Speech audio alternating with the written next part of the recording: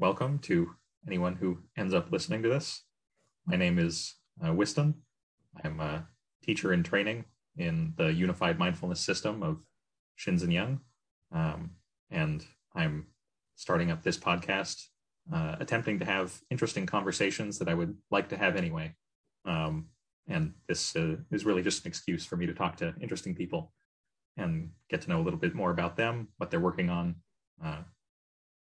and follow my interests and figure out where that all goes, with a special focus on comparative mysticism, philosophy, religion, meditation, and how all of that intersects with contemporary cognitive science, neuroscience, and philosophy of mind.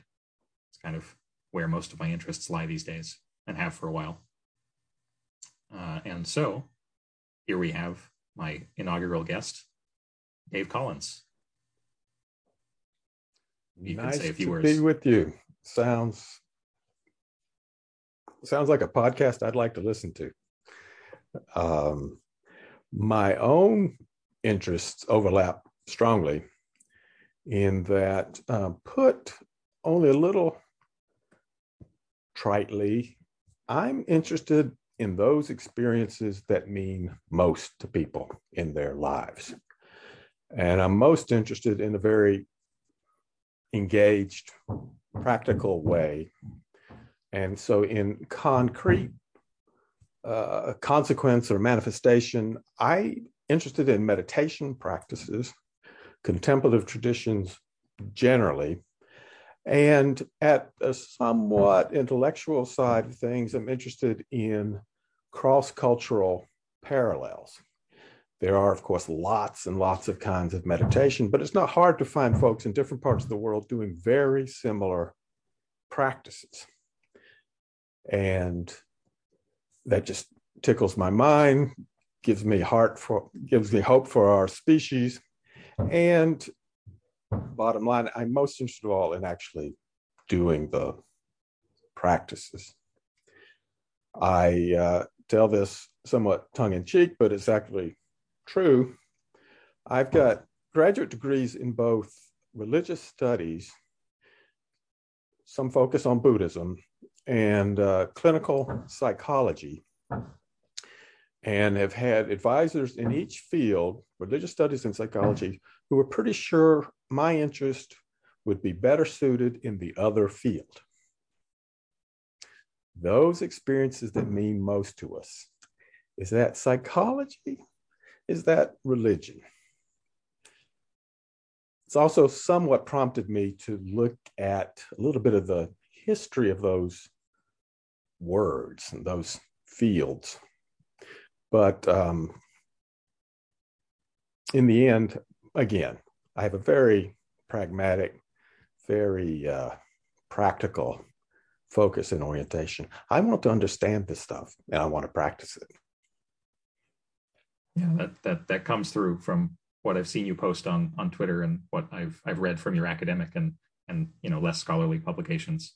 That's why I wanted to reach out and talk to you, get to know you a little better, and because our interests seem to overlap quite a bit. That's my sense, yeah. And my where the rubber hits the road for me personally, I suppose I'm the son of a priest and a psychotherapist, so I was doomed from the start. Okay. Never had a chance. I guess where I wanted to start, and we'll see where things go from there, is maybe you could speak to what brought you to have this kind of interest in the experiences that matter most to people. And as I've been reading or rereading some of your material, specifically the first chapter, the draft chapter of the book you're working on, as a love letter to your daughter, which is just a lovely way to frame it. It was really touching to read, and I'm looking forward to the finished version if it ever comes to fruition. Me too. I wonder whether you could relate, in brief, the kind of central experience that takes place in that first chapter. And I imagine, although you don't say it explicitly, that I remember that was quite important in the course of your life going forward, and in what you chose to study. Yeah.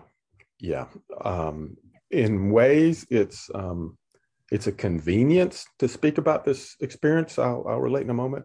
But you're right. It was pretty pivotal. So when I'm 7 years old, I go through what it's like to die in a near drowning. I was underwater long enough in a crowded pool, but no one saw me go down until my brother happened to notice. He was interested in the float I was using. He was trying to find me and mentioned to our mother that I appeared to be on the bottom of the pool. My mom screams, the lifeguard jumps in, pulls me out. I'd been under long enough that I'd gone through what it's like to die that way. I'd lost consciousness. And as I'm being resuscitated, and my poor mother, she's medically trained, and the signs weren't good. I didn't look good. But the mouth-to-mouth resuscitation worked eventually. I started breathing again. I came back to consciousness. I woke up. And as I'm waking up, everything hurts. Everything hurts. I'm throwing up watery vomit through my mouth and nose into vomit that's already there in the grass before I had regained consciousness.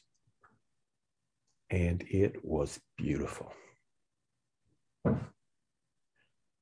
Smelly, painful, distressed, and it was wonderful. The fact that anything at all was happening before I could remember my name, before I booted up the cognitive realization, oh, this means I didn't die. Later years, I'll study contemplative traditions and the image of the Buddha. When asked on the night of his awakening, by what authority, by what reason does he purport to wake up? And he just reaches down and touches the earth.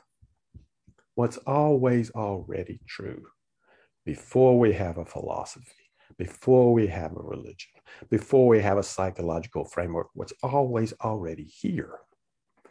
I had the good fortune to be stripped of my identity, to be stripped of my thoughts and percepts, preferences, preoccupations. And it's just me and the grass.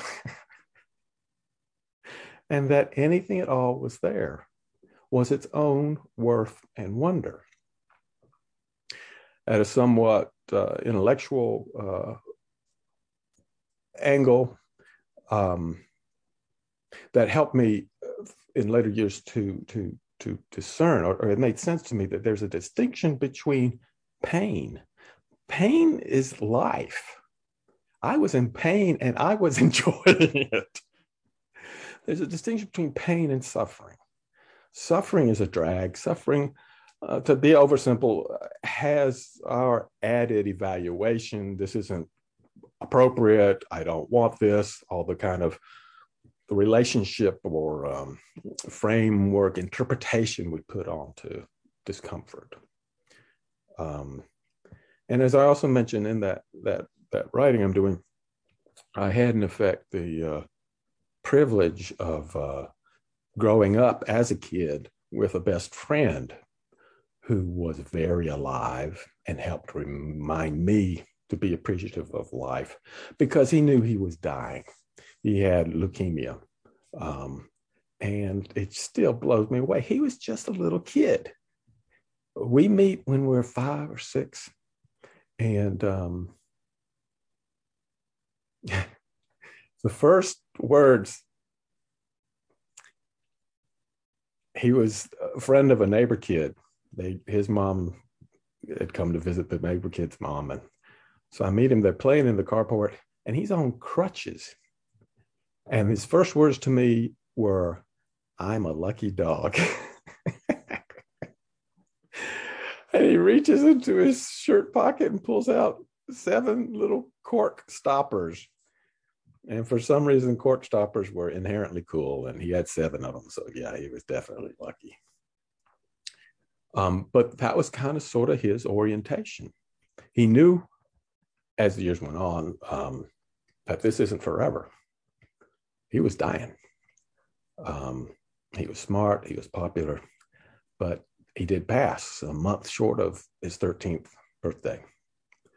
So those sorts of experiences conjoined with on the less welcome side of things, I had an upbringing where I was expected to be a kind of intellectual superstar, and I wasn't treated so well in many regards. And so it had an effect on me. It had a number of effects on me, but one was to be a bit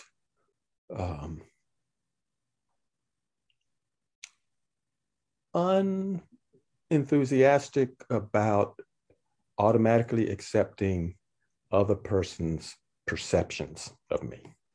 I'm always questioning things, and I'm questioning my own sorts of assumptions and presumptions about what's possible, about who I am. So I grew up both oriented towards appreciating what life can be, which then turns into just a quest, I'll go ahead and use that word, to be in touch with what life is before I have a philosophy about it necessarily, as well as the sort of readiness to not take anything too glibly or facilely, always kind of questioning things. And so it resonates for me as I end up a freshman in college and get to take a course in Buddhism. I was raised Southern Baptist, and there are ways in which in later life, I finally get around to looking at some Southern Baptist theology and am amused at how much it had shaped the spiritual organization I set up later. My version of a Buddhist sitting group had no vestments, little distinction between leadership and everybody else, strong orientation towards conscience and personal experience. All of those are also a part of the healthier side of Southern Baptist independent spiritual Christian practice and organization. However, there was also this sort of encouragement not to ask too many questions. It could be quite dogmatic. And so it was refreshing as a young college student to encounter the Buddha as portrayed in the Kalama Sutra. The Kalamas were a village, a group of people, and the Buddha's teaching there, and they're saying, hold up, we've had a lot of teachers come here and say this and say that. Why are we to invest in what you're saying? Now, this is a very rough paraphrase, but it really was a help to me. Having been raised the way I had, having the sort of questioning orientation that I had, for the Buddha to respond by saying, again in paraphrase, this is the way it is, folks. And whatever you do, don't take my word for it. Go look, go practice, and allow yourself to be embraced by only what you find in your own experience to be healthy and wholesome and useful. So I studied psychology and religious studies and did a lot of meditation.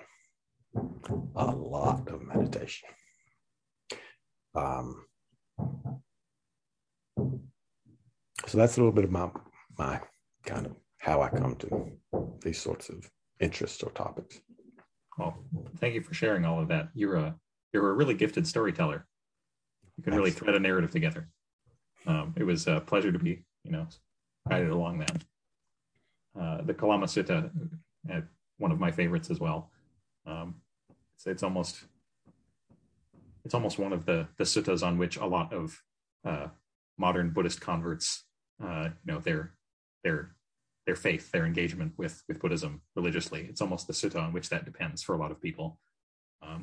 For myself, I count myself among those people. And you may know that reminds me. There are ways. So I'll be 65 this year. So I was a somewhat precocious child of the 60s. By the time I get to college, disco was the dominant form, and the hippies were tired and had gone home. So that was a fair disappointment. But the Beatles, of course, had done some meditation, transcendental meditation. And so I looked up those folks. I had found in the Reader's Digest, that font of wisdom and spiritual guidance, a summary of a book by Dr. Herbert Benson, who I later met, on what he called the relaxation response, how to evoke this kind of meditation experience based on his own understanding and study of TM people. And I'll add a little story here. I had been doing meditation on my own, based largely on that and like Hermann Hesse books. But I wanted a formal introduction. I wanted an initiation, and looked up the TM people when I got to college. And in the little puja, little ceremony they have, I receive a mantra and I'm doing meditation. And there's this realization, I've been here before. Mm.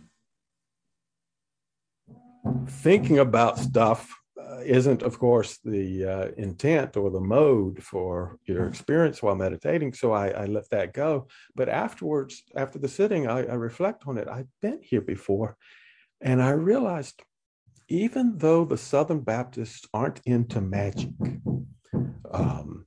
the Lord's Supper, as they call it, is a commemoration. The baptism by immersion is an outward public sign of an inward decision, so to speak.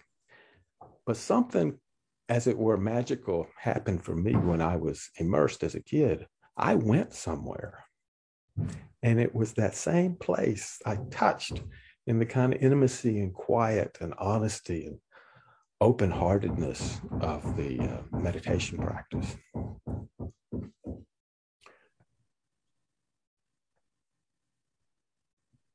Forgetting where I was going with that. You've got some construction going on in the background. There's that. Life happens. Life Indeed. intrudes. We'll make do. I think that prompts a quick, fun little story. I've yet to realize this in a very full way, but I'm reminded Jack Kornfield tells a story when he was a young monk and was sort of embraced by the Theravadan folks, Ajahn Chah, teachers there. He's in a monastery, and early on he's invited to speak with the teacher, and the teacher asks him how things are going. And Jack says, they're going pretty well, but I gotta say, this is a surprisingly noisy place. You know the story. I know this story. I spent some time at monasteries in Ajahn Chah's lineage, but you should tell it. Awesome. So the young Jack is talking to the teacher. This is a surprisingly noisy place, and I got to say, the noises are bothering me. And his teacher says, "Oh, I rather suspect it is you that is bothering the noises. Leave them alone. Don't bother them." It's a great reversal. and of course, yeah. So much of it comes out in that story that we can have sort of set expectations. We can have identity invested sort of reasons for why we're motivated to be meditators. There's a Sufi story where there's a caravan and a wealthy merchant has lost a favorite camel, and he's offering a reward for anyone that can help him find the camel.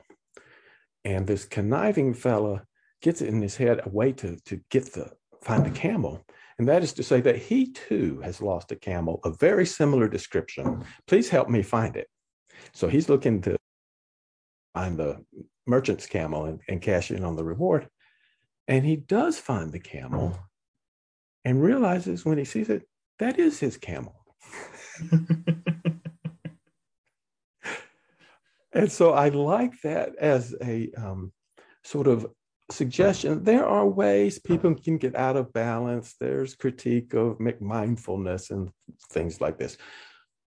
But it's very much my sense and experience that even having a kind of ulterior motive or having a little bit of a skewed conceptualization of what meditation is about, there are many types, but there's a great prospect for meditation to have a kind of self-righting quality. You can have for getting into it, but meditation is going to kind of usher you towards a kind of honesty and intimacy and presence.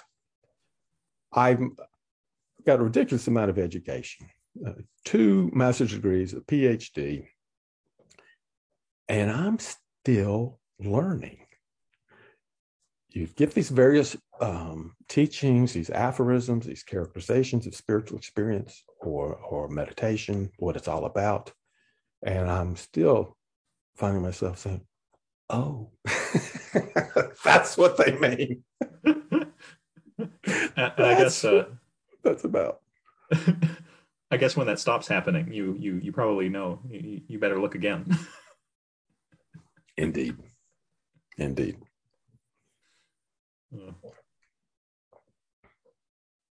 All right. I think that is just a wonderful, kind of introduction bio with some colorful stories along the way. Just going from my notes here. I think this ties back to something you've already said, that there is something, a kind of what could be referred to as a common core to mystical experiences across traditions, across cultures, across time.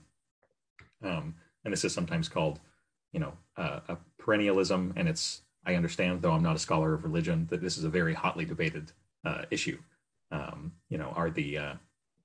Are the cultural, intellectual, philosophical trappings surrounding a mystical experience, I don't know, is the mystical experience inevitably contaminated by those, such that any meaningful comparison between traditions can't actually be made? And I get the sense that you're of the opinion that no, that you actually can. We're human beings. We have a similar biology, psychology, perceptual system, and these experiences that matter most to us are going to, at their core, at the base, at the foundation, or lack of foundation, whatever it may be, are going to be quite similar. Yeah, you can find lots of styles of meditation techniques and spiritual experiences, and of course, they are different. There's a variety, but at a kind of core,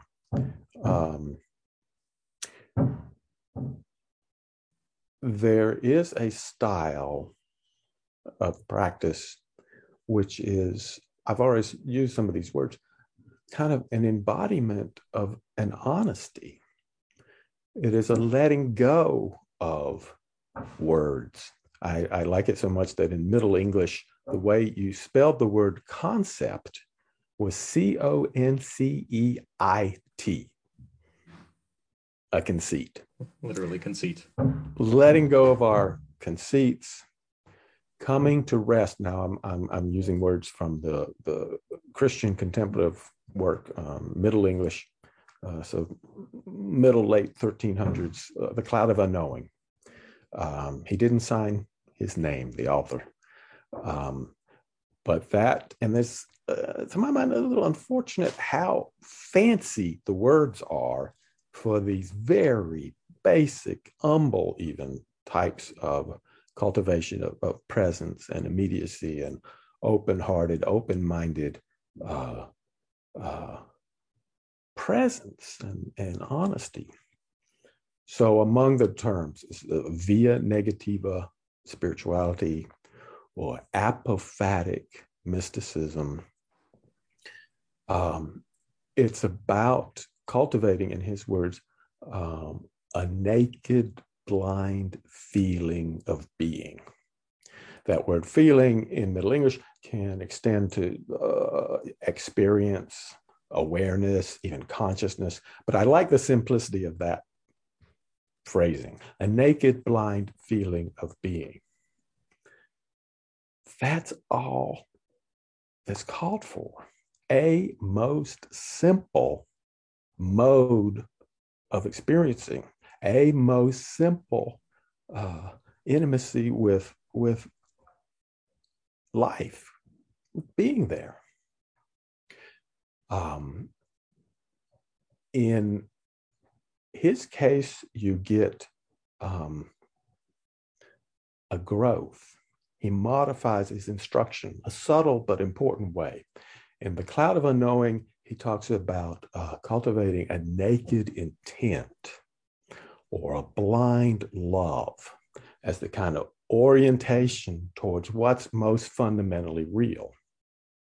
As a Christian, he's going to name that reality God.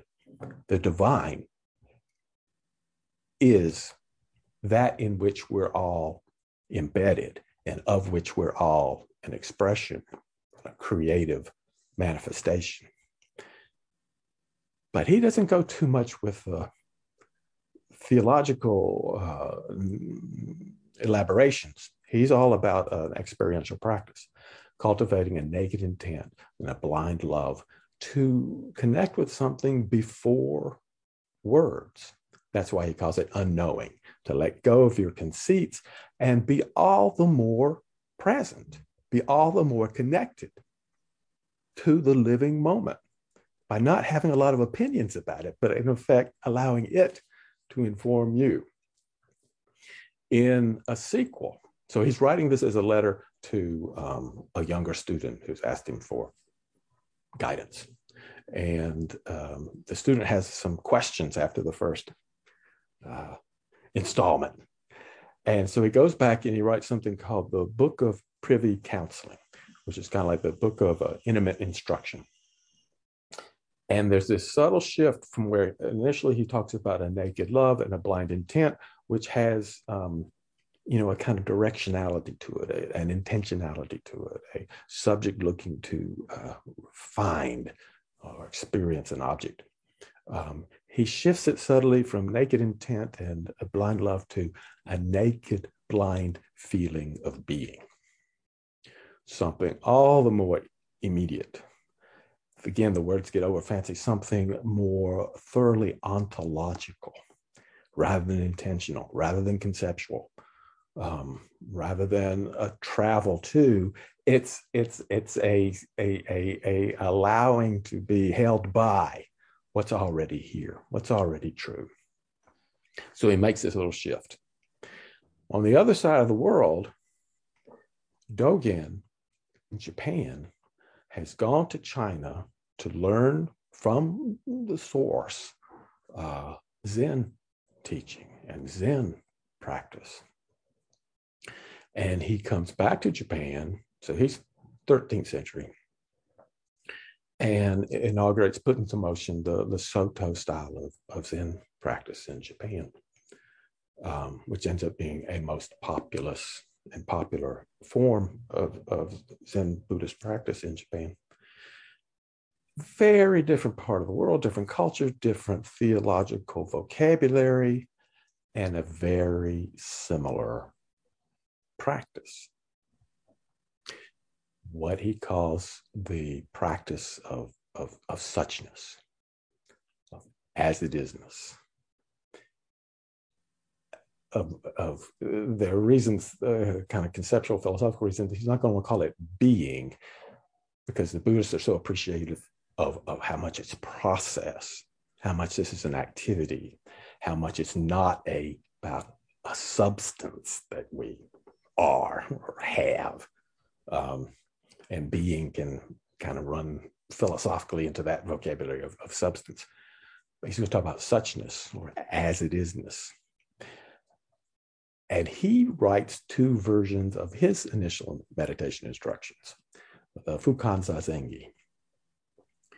And in the first version, there's several examples. I'll just give one. He says, if you want to attain suchness, urgently work at Zazen. So Zazen is an instrument, and I'm going to feed into it a little bit, an intentional activity to achieve suchness. You've got a tool to get you somewhere. So to me, that's like a naked intent. You're going to urgently, sincerely engage in Zazen technique in order to arrive at a realization of suchness. Very subtle change, but it's a same change that the Cloud author realized. He changes, if you want to realize suchness, urgently work at Zazen, to, if you want to realize suchness, practice suchness. You're already what you're seeking. The fact that you're able to seek is already part of the miracle. In his famous work, again, Jo Koan, he has an image, and again, it's language that is, informed by Buddhist parlance and Buddhist philosophy. But he speaks of, again, this is somewhat in paraphrase, that if we bring ourselves to bear on the dharmas, if we bring ourselves to bear on the constituents of life, if we bring ourselves to bear on the way things are, there's going to be delusion. When, however, things as they are bring themselves to bear on us, there's awakening.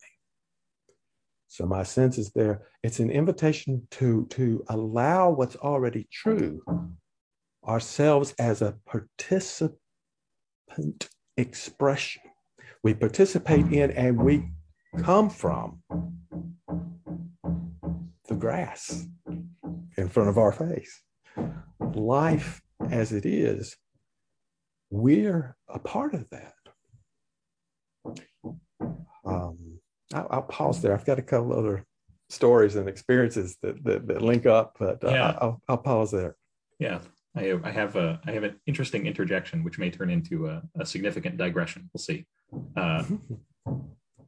There is this contrast in different mystical traditions, between and within Buddhist traditions that I'm most familiar with, of the goal, awakening.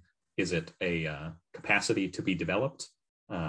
An innate potential to be realized, or is it something that is in fact already present at the base, in fact constituting the basis of your consciousness? The awakening that you seek is in fact latent within all of experience, yet through habitual tendencies, perceptions, and grasping, fail to realize it, like the sun behind the clouds, which yet still shines and in fact illuminates the clouds, and yet you are ignorant of the sun's existence, yet the sun still shines.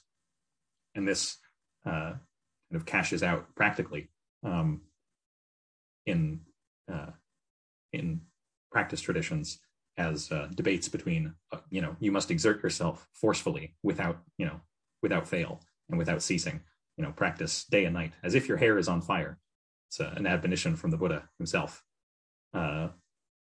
There's this contrast between really quite forceful striving, and then also, especially in later Buddhist tradition, of this emphasis. It's already here. You just need to open, relax, and appreciate. And for myself in my own practice, I found that these aren't in fact mutually incompatible. and that one can support very helpfully the other. You can strive mightily and then open and relax, or open and relax, and then strive once more. I'll stop there. Any comments? You're muted. Yeah, I'm reminded of a obnoxious little Zen saying that is, awakening is an accident, and our practice makes us accident prone. Great line. And in my own life, a really good teacher, very not flashy, sort of a Jewish grandpa of a Zen teacher, student of Suzuki Roshi. Mel Weitzman was an abbot at San Francisco Zen Center, and then a longtime abbot of his own home temple in Berkeley Zen Center. And in a shosan, a question answer ceremony at the end of an intensive silent retreat, Maseshin Zen retreat, we have this little ceremony where we take turns individually in front of everybody, standing in front of the teacher and posing a question. And in my turn, I was working with this issue of effort and the sense it's always already there, and ways in which our effort can tangle ourselves up. We can lose appreciative connection with the fact that which makes the effort is what the whole game is about, is the miracle already. And so I quote a portion of a Zen story between a student, Zhao Zhou, who would become a wonderful teacher in his own right later. But when he's a student, his teacher was Nanchuan. And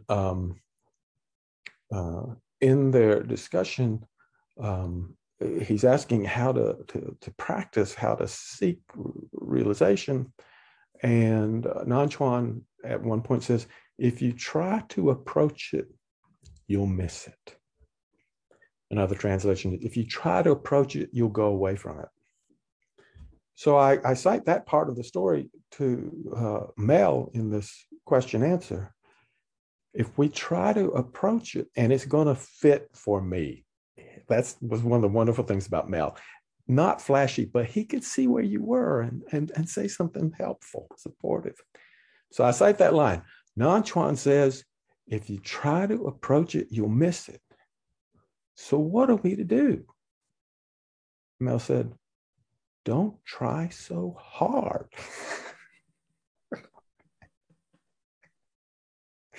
And in the place I was in, the moment that was occurring, that helped me.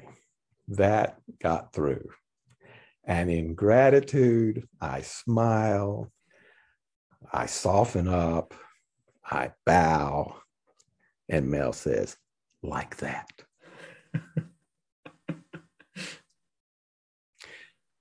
So, yeah, in Zen and all the contemplative traditions, they have this sort of naked presence, simple, deeply humble honesty as the sort of core practice and realization. You'll often have that sort of apparent paradox. And so in Zen, they'll speak of things like the way is basically easy, or the way, the Tao, the living truth, the awakened reality of which we're all participant expressions. The way does not require cultivation. You don't have to create it. It's always already here. Just don't contrive. Ooh, that last part though, that's a difficult one. Isn't it though? Just don't make stuff up. Just don't lean to your own conceit, is the way the Cloud author would put it. Don't depend so much on your concepts, but look at the grass, touch the ground, allow yourself to be expressed by what's always already true. Yeah, there's a theme in unified mindfulness. There are practices where we actually attempt to get in contact with that quality of spontaneity in motor expression. It's kind of Shinzen's best attempt to try to proceduralize the location of that spring of the living activity that is actually what's moving these lips, what's seeing these sights. It's something I really appreciate about Shinzen, just as a human being, but also about the system he's created. Is that for someone with a probably hyper developed technical appreciation for things, something really very simple that's too simple to approach for someone with a mind like mine most of the time, with some pointed instruction. Oh, there it is. Some pointers, some habituation, all these skillful means that different traditions and different teachers have to point out what's already there. I'm reminded, I've used that image, or I've alluded to that business about the near drowning and the grass somewhat more than I'm used to. But with your last comment, I'm reminded of a Zen story where the Buddha has just given a lovely Dharma talk. He's given a sermon, and some people woke up, and one of the members of the congregation says, "We should build a temple here." And the god, the angel Indra, jumps down, plants a piece of grass, and says, "The temple is built." That's lovely. It reminds me of some of the final panels in the Oxfording pictures. Yes. After emptiness, what's there? There's cherry blossoms and a return to the market. Yeah. Nothing so special, very all, but experienced it differently. And I'm going to share a somewhat more esoteric sort of experience. So much of the so-called via negativa in the West is about a simplicity and an honesty and having a relationship with our experiencing. And of course, so much of Buddhism is that as well. And the stories we've shared with Zen teachings are just being intimate with the miracle that's always already this. I'll allow myself a quick academic note. I don't speak Japanese. I tried to learn, but it didn't happen. But the word Zen is the Japanese pronunciation of the Chinese Chan, which is a shortening of the Chinese Chan Na, which is the Chinese pronunciation of the Sanskrit Jhana. And so the Zen school, the Chan school, are the meditation school. Chan, Zen, Dhyana came to mean meditation, mental cultivation, I think, is a tag that Dhyana, the older Sanskrit, often gives. But in South Asian Buddhism, old school Buddhism, Theravada, Dhyana was the word used for synesthesias, for absorption states, and pronounced in Pali, jhana.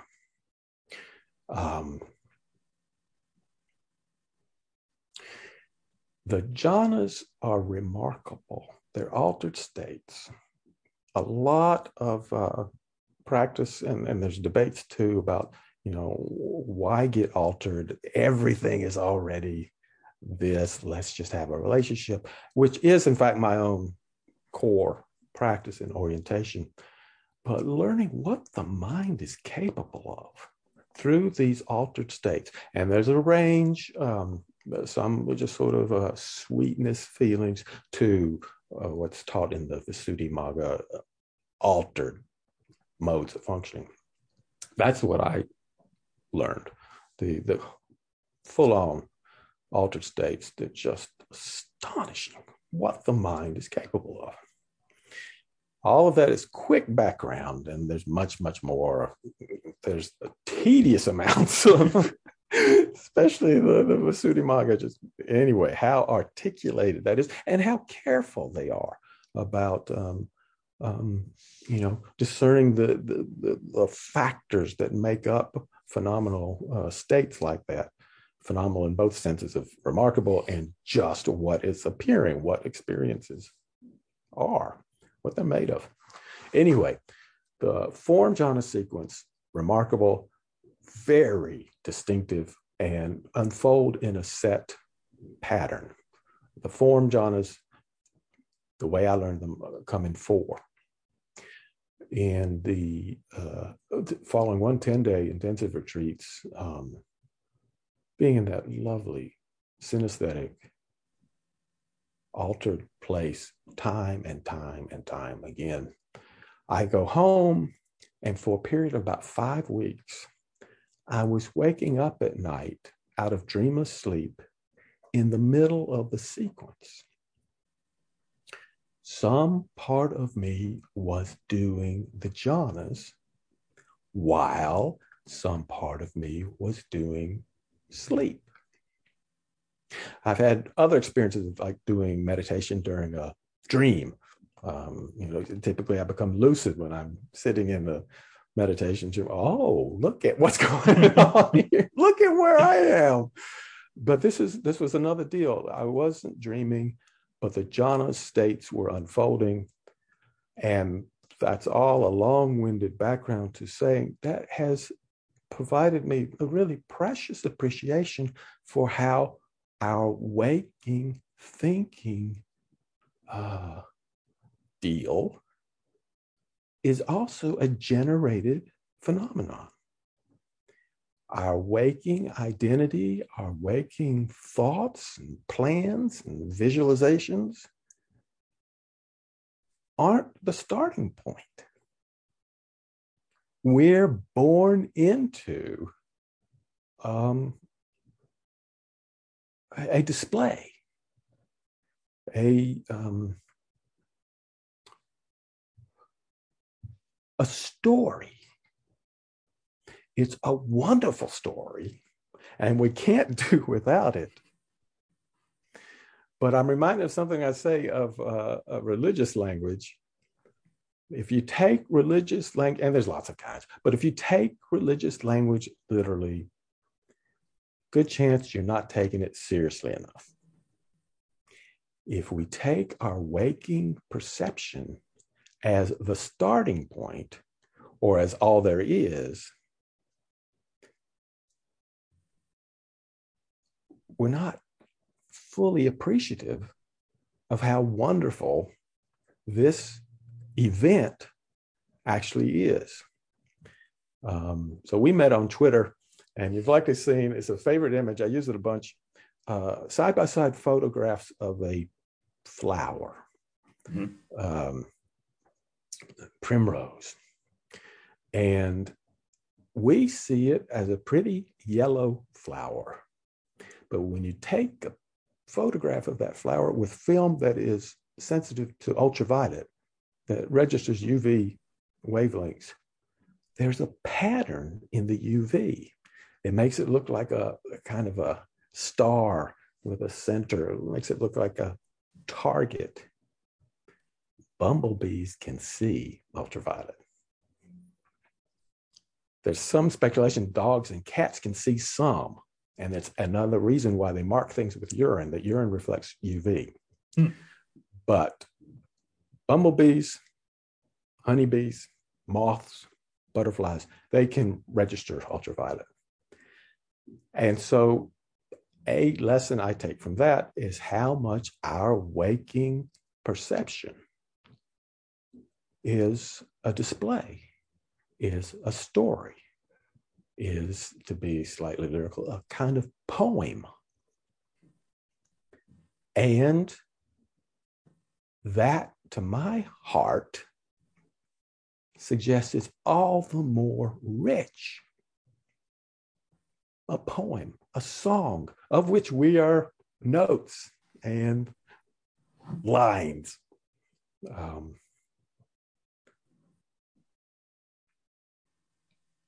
Yeah. In The Cloud Author, he's mostly focused on this letting go business and this cultivating naked presence.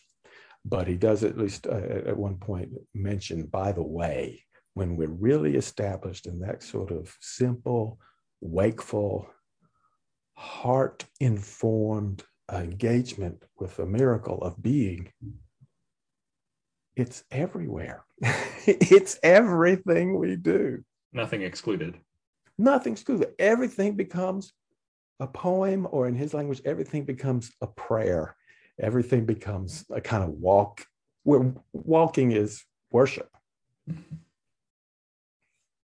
I'm reminded of sacred outlook or pure perception. It's translated differently from Indo-Tibetan traditions, where all sound is heard as mantra.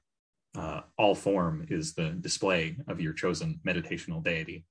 And I recently came across a clip from, I'd seen the movie years ago, but I'd returned because some conversation triggered the memory of it, of an elderly Carthusian Catholic monk describing the way that he experiences the world as entirely of God's will, and that there is nothing so wonderful, and that in God there is no time, there is no past, there's only the present, only the present pervades. That might be the language he uses, which is just wonderful. We don't know for sure, but the chances are high that the anonymous author of The Cloud of Unknowing was a Carthusian. Do you know the movie Into Great Silence? That's the movie. I forgot to reference it. That's what I'm talking about. Yeah. It's just lovely. It's just lovely. It's like, I don't know, 2 hours, 15 minutes, and there may be 15 minutes of talk in the whole thing. It's just lovely. Oh, I mean, there's a lot more we could talk about. I'm not sure how long we've been going. Maybe about an hour. Yeah. I suppose maybe we're not going to do the topic justice in the time that remains. Maybe 10 or 15 more minutes if you're willing. I'm willing, and I'm totally open to getting together again sometime. This is I'm enjoying it. A sequel, part 2. Well, perhaps as an appetizer then, and this is something that I'm chiefly concerned with as someone for whom this is the most important thing in my life. These experiences, these practices, these traditions, and yet I've grown up in a secular, mostly scientific materialist culture, a naturalist, a philosophically and scientifically naturalist frame. How do all of these things fit? Or do they fit? In my head, they do fit. There's not, in fact, any conflict. And interpretations and religious language, as you've said, can be enjoyed as poetry and not as ontological or metaphysical descriptions. Of course, that's not how most of these things were taken throughout history. And I might interject with the reference to naturalism and the sort of empiricism. I'm reminded how, for myself, it's totally warranted. In fact, it's really needed that we ask of religious language, not as is true or false, right or wrong, not do I believe it or not, but how does this work? Operationalizing the constructs is a multisyllabic, rather highfalutin phrase, but it fits, that it behooves us. This stuff is too important to take. Well, there are ways in which faith is an openness and an orientation and a heart willingness. Will, by the way, in Augustinian psychology, was understood to be a movement of the heart.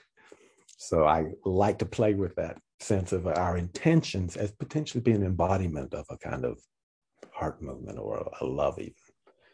But to ask of religious language, and there's different kinds and different modes. There's Zen stories where two monks are raising the blinds and the windows for the zendo, and the teacher says, Zen monk A has it, Zen monk B doesn't. They're doing the same thing.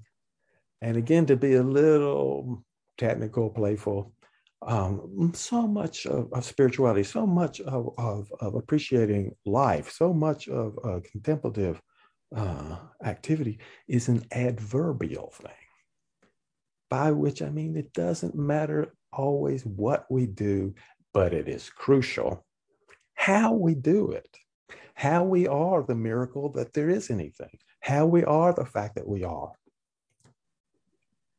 Adverbs can modify one another. And so whatever you're doing, you can always modify it as doing lovingly. And I'm not sure, I don't think we covered this. It was in my notes. It was one of the first things that seems to tie into, I've seen you use this phrase in your writing, maybe on Twitter as well, to know like love what it is to be, a knowing that is like loving, a profoundly intimate connection without separation. So I'll tweak that a little. To know like love like what it is to be. To know like love like what it is to be. That's an interesting modification. Yeah, it's not particularly grammatical, but it is a mode. So that expression came out of my attempt to give some sense of what it was like on the other side of nearly dying. Before I remember my name, I'm in pain, it's smelly, and there's a miracle going on. Really matter of fact, just the way things actually are is its own worth and wonder. And sort of struggling to give some words to that, some characterization of that. That's the phrasing that came to me. To know like love, like what it is to be. Where knowing and loving and being, they were a same life. They were a same truth. They were what was. And what is, if we notice. Yes. What will be. And I'm reminded of the quote, and all manner of things shall be well. Yeah. So Julian of Norwich is given showings. She's having a series of visions and instructions through the visions. So she's, in the fancy word, cataphatic. She's embracive of form and image. Down the street is the author of The Cloud of Unknowing. They're the same period of time. And he's apophatic. He's letting go. He's sort of allowing a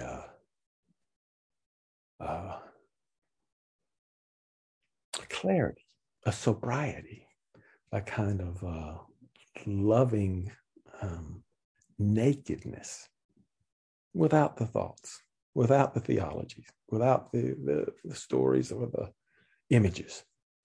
Something which expresses through him its own worth and wonder.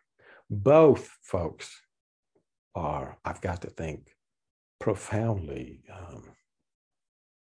blessed. And in their different modalities or styles or poetries. Well, I think we're going to have a part two, perhaps, discussing more how all of how all of this poetry could be interpreted within a naturalistic mode, another form of poetry with different uses, perhaps. Yeah, maybe by next time we'll have it all figured out. Yeah, I doubt that. But thank you so much, Dave. It's been a pleasure. I've enjoyed it, Winston.